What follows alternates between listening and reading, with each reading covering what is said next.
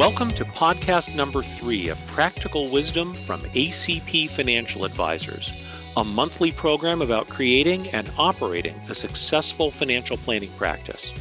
We're a presentation of the Alliance of Comprehensive Planners, known as ACP, a community of tax-focused financial advisors operating under a unique retainer-based fiduciary business model.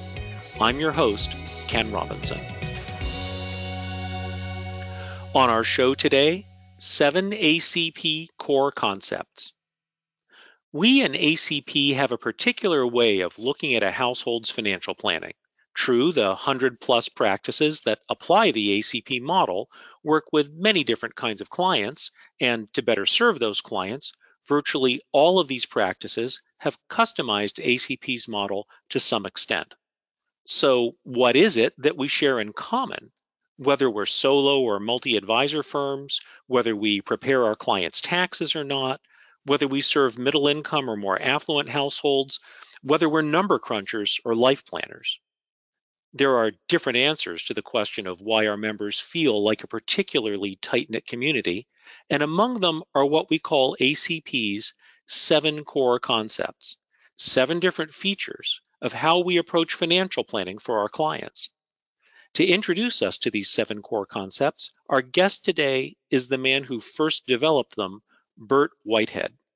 In 1995, Bert first taught his system of financial planning to 4 other professionals, launching what would eventually become the Alliance of Comprehensive Planners. Bert's the author of the book, Why Smart People Do Stupid Things with Money, which has just been released in its 5th edition. Bert, thanks for joining us today. Thank you. So, Bert, tell us something about why you felt it was necessary to create a system that was a bit different from the way financial planning was being done. Most of the concept that we even use today in personal financial planning were really developed by the financial industry, primarily to sell products to consumers. And they're drawn from investment research and analysis using large financial institutions.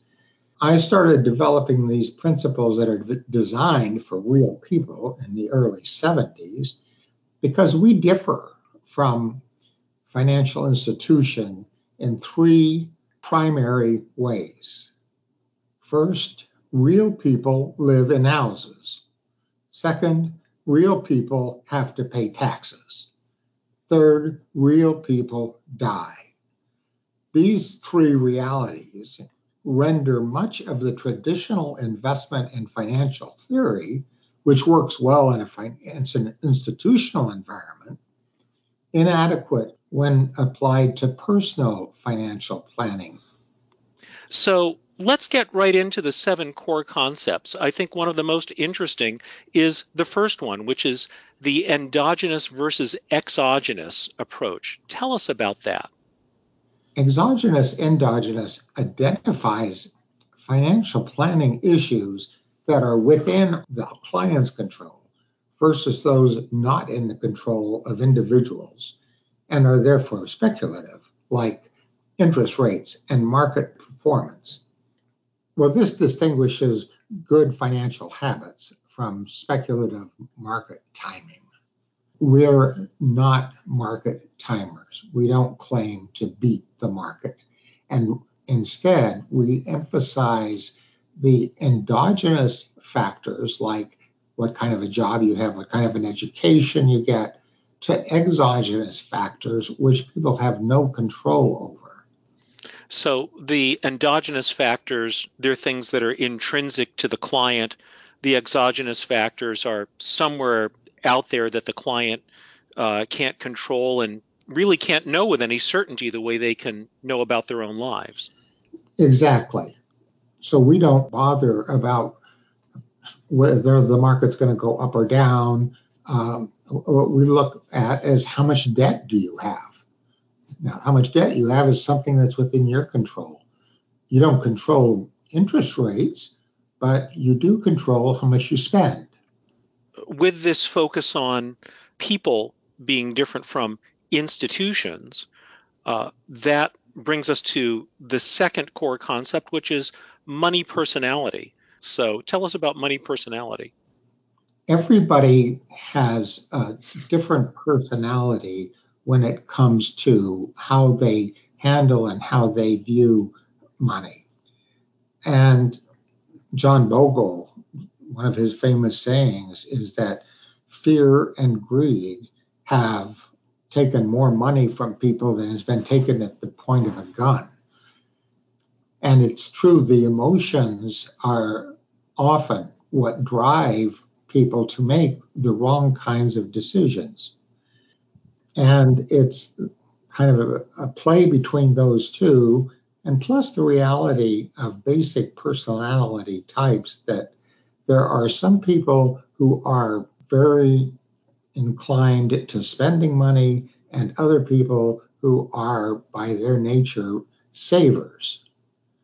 And so we look at the combination of those factors and divide it into many personalities. And it's interesting that these cases often opposites attract. And I think when people look at what their money personality is, and particularly if they're in a relationship and they understand what their partner's money personality is, a lot of the disputes over how to handle money can be better understood by understanding the different money personalities that are at play. So it sounds like money personality can show us how and why some couples end up arguing about money all the time. Exactly. And often money is the primary thing that many couples fight about. And at the core of it, it's because they really have different money personalities. The third core concept is risk analysis. And of course, risk analysis has been a part of financial planning for a very long time. What's different about your view, Bert, of risk analysis? In our view, it differentiates risk tolerance, which is usually referred to in our industry. And this arose after the real estate debacle of the 70s and 80s, and people got into limited partnerships, which they should never have been in. And it cost the industry a lot of court settlements because they put them into investments that had too much risk. So inevitably, part of the current financial planning approach is to try to measure risk tolerance. And I think that's pretty absurd because risk tolerance from a psychological standpoint really can't be measured. And in working with our clients, it's not really the risk tolerance that we're looking for. I want to find out how much risk is appropriate for each client to take, given their own endogenous situation. So, for example, I have a lot of entrepreneurs as clients, and when they come in the door, I don't need to do a risk tolerance test. I know they have a high risk tolerance because they have their own business. My job with that client is to help them build their portfolio and the rest of their financial structure so that it offsets the risk that they're taking in their business. We look to balance basically the situation of someone with a high risk tolerance. So it sounds like a major difference is that while risk tolerance is asking how much pain can you handle, risk analysis is asking what's appropriate for your unique situation. Exactly. So moving on to the fourth core concept of goal setting, again, something that the financial planning industry has an understanding of, but what's the understanding that's better for the client? What's the understanding you want to have about goal setting? When I do goal setting with client, it frequently is a real turning point in their financial lives because it's preceded by analyzing where they are right now, how much they're saving, how much they're spending. We're looking at how much risk is really appropriate. We're trying to get their house in order. And then with the goal setting, we do a visualization that says, okay, Ken, now tell me if you do everything right and you don't make any mistakes and you get your share of the lucky breaks, how do you see your life then 10 years from now? And it helps people think through and set a future objective that they can actually be drawn towards so that financial planning doesn't become a process of deprivation. It's really a process of enabling clients to create a vision for themselves that's realistic. It's based on what they actually have and what they're actually doing and taking it the next step. So your goal setting process is focused on what will make the client happy, not what's a feature of their financial life. And when that happens, they can tell when they've gotten there. Yes, and it's realistic objectives and realistic timetables. Something else that is noteworthy about it is that you've already got quite a lot of information and done quite a lot of analysis for the client when you're doing this kind of goal setting. It's not happening in your first interview with the client before you have even learned anything about what's possible or reasonable for their financial situation. Exactly. It's based on where they are now and assuming that they make the changes that are necessary. So as people are going through their lives and the realities of their financial situation are changing as they make their way toward their goals, this brings up the idea of financial life cycle, which is the fifth core concept. Tell us about financial life cycle. After working with clients for a number of years, I realized that there is a life cycle that we go through and that it is important to measure personal financial progress. But then once people are self-supporting, for example, the first stage is the foundation stage where they build the key features like having adequate liquidity, saving 10%, funding their pensions, developing human capital, and buying a house, by the way. These are the things long range that are making a tremendous difference. And at the age of 30 or so, they move into the second adult stage, which is early accumulation stage. At this point, they have very little savings. And so usually their net worth is 1 to 3 times their annual income. The next stage is interesting because at the rapid accumulation stage, and once a person or a couple has a net worth that's 3 times their annual income, and they're saving 10%, and they have diversified investments, then their investments will start earning more than they are saving every year. And at that point, their net worth mushrooms very quickly. And then at the other end, when do you let go? At what point do you have enough that you really can retire or do what you want to do? And sometimes that end of the cycle is more difficult for people to handle. Even I have people who are millionaires who cannot bring themselves to fly first class. And I tell them, if you don't start flying first class, your grandchildren will. Yeah. But then in later years, allowing yourself to really enjoy the fruits of your labor. And there are different strategies to apply to different phases of the financial life cycle. And the benchmark of going from one phase of the financial life cycle to the next is a relationship between earnings and wealth. So it's measurable. Exactly. And it's very important that the investment portfolio allocation is taking into consideration where a person or a family is in the financial life cycle. So this brings us to the sixth core concept, which is functional asset allocation. Of course, the concept of asset allocation is pervasive in investment management and financial planning. But tell us about functional asset allocation. There's a lot of discussion about asset allocation among institutional investors. And it's always with the idea of what is the balance of stocks versus bonds that will produce the highest rate of return over the long term with the lowest experience of risk. And for real people, their house is a big investment, whereas traditional institutional investing only fixates on stocks and bonds.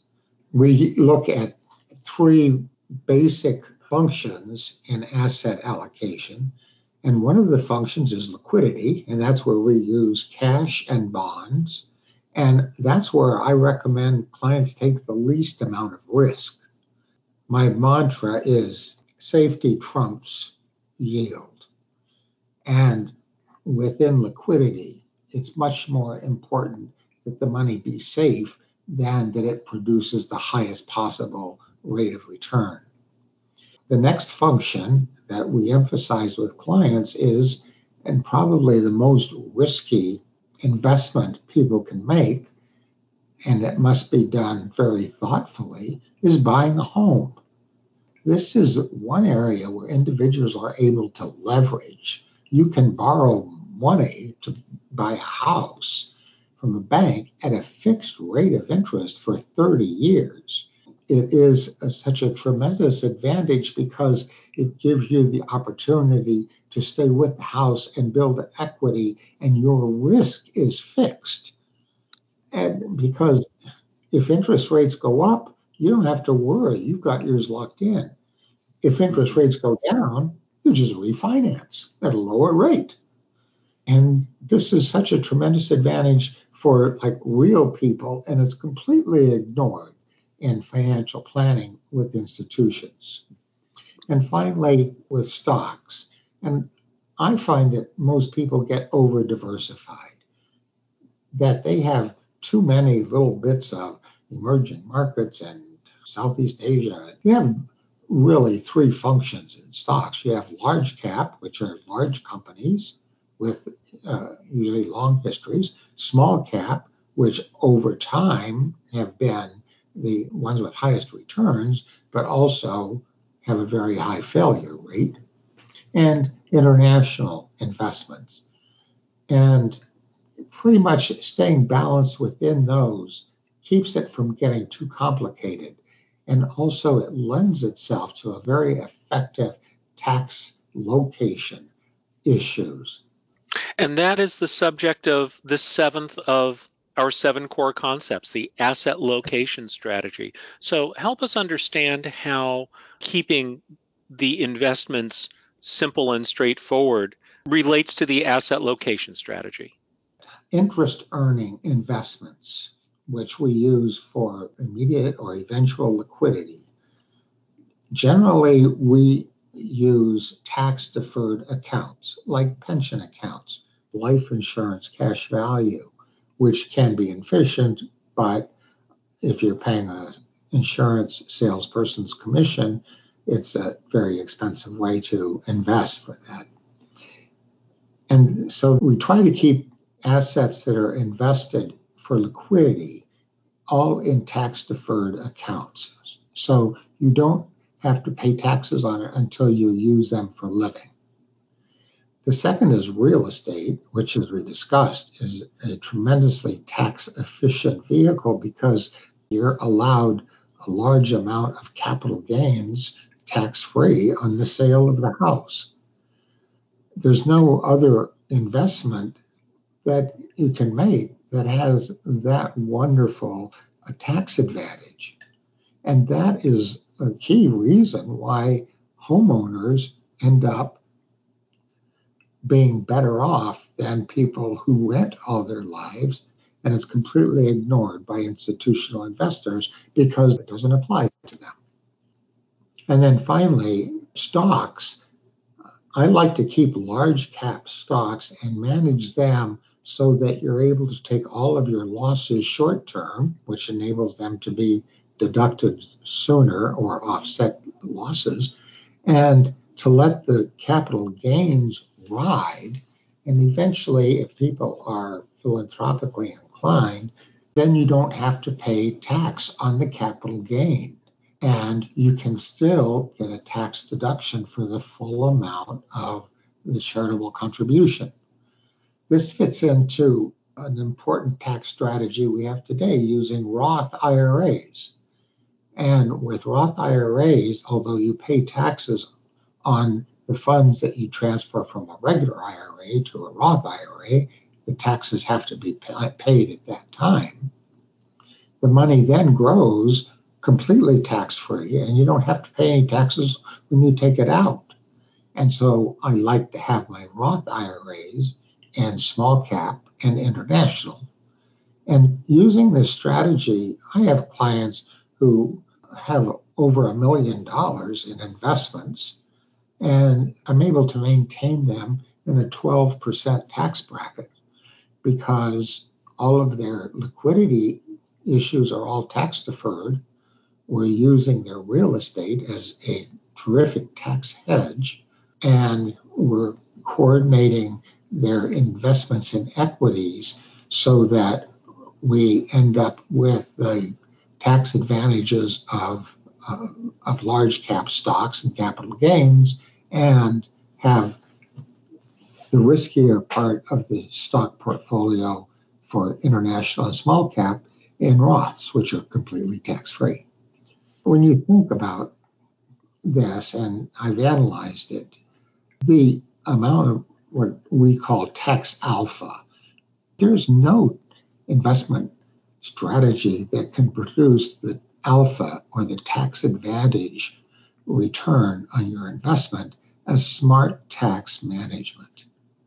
And for individuals, keeping the taxes foremost in the picture and dictating how to build a portfolio and how to manage a portfolio is much more important than trying to decide what stock's going to go up. It brings to mind a client who came to us recently with traditional retirement accounts and Roth IRAs. And we found it interesting that their prior source of investment advice was suggesting exactly the same investments, both interest earning and equity, in their traditional IRAs and their Roth IRAs.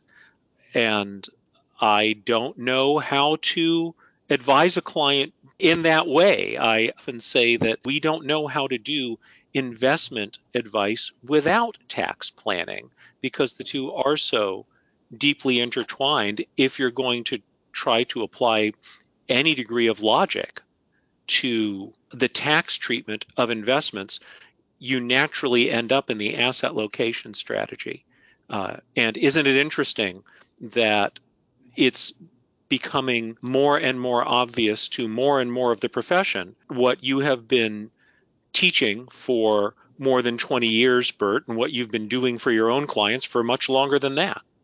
Let's take a minute to go back to what you commented on at the outset. As you pointed out, virtually all investment theory was based on institutions, and people behave differently than institutions do. That led you to these 7 core concepts. Every one of these is focusing on not how to squeeze another little bit of return out of an investment portfolio, but what works for someone who has to sleep at night.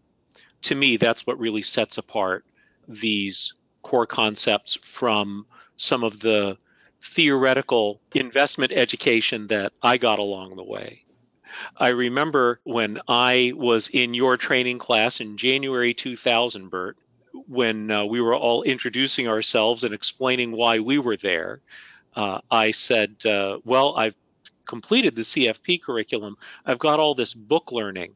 I just don't know how to apply it to real financial planning for real people, and that's why I'm here. And the 7 core concepts are a large part of taking that book learning, but really looking at it through the lens of what helps real people. And I think that these have gained credibility because people understand them, they recognize them, and they work in their lives. Yeah, I agree. None of this is esoteric and hard to understand. It's the sort of thing that when you explain them to the client, they virtually always say, oh, well, that makes sense. And sometimes follow it up with, I wonder why I've never heard about that before. All right, well, Bert, thank you so much for being with us. We appreciate your joining us for the podcast today. You've been listening to Bert Whitehead, founder of the Alliance of Comprehensive Planners. Bert's book, Why Smart People Do Stupid Things with Money, has just been released in its 5th edition. Bert's website is bertwhitehead.com. There's a link in our show notes. This is podcast number 3 of Practical Wisdom from ACP Financial Advisors from the Alliance of Comprehensive Planners. ACP is a community of tax-focused financial advisors operating under a unique fee-only retainer model. For more than 20 years, ACP has trained advisors in the practices and tools of a comprehensive process rooted in the uncompromising values of fiduciary fee-only planning. Our members are pioneers and innovators who together have perfected a unique, retainer-based, tax-focused, comprehensive approach, providing a distinct alternative in the financial planning marketplace. ACP offers a lower-cost associate membership for those who want to learn and apply ACP's methodology prior to becoming certified members. For more information, call 910-769-1569 or visit acplanners.org.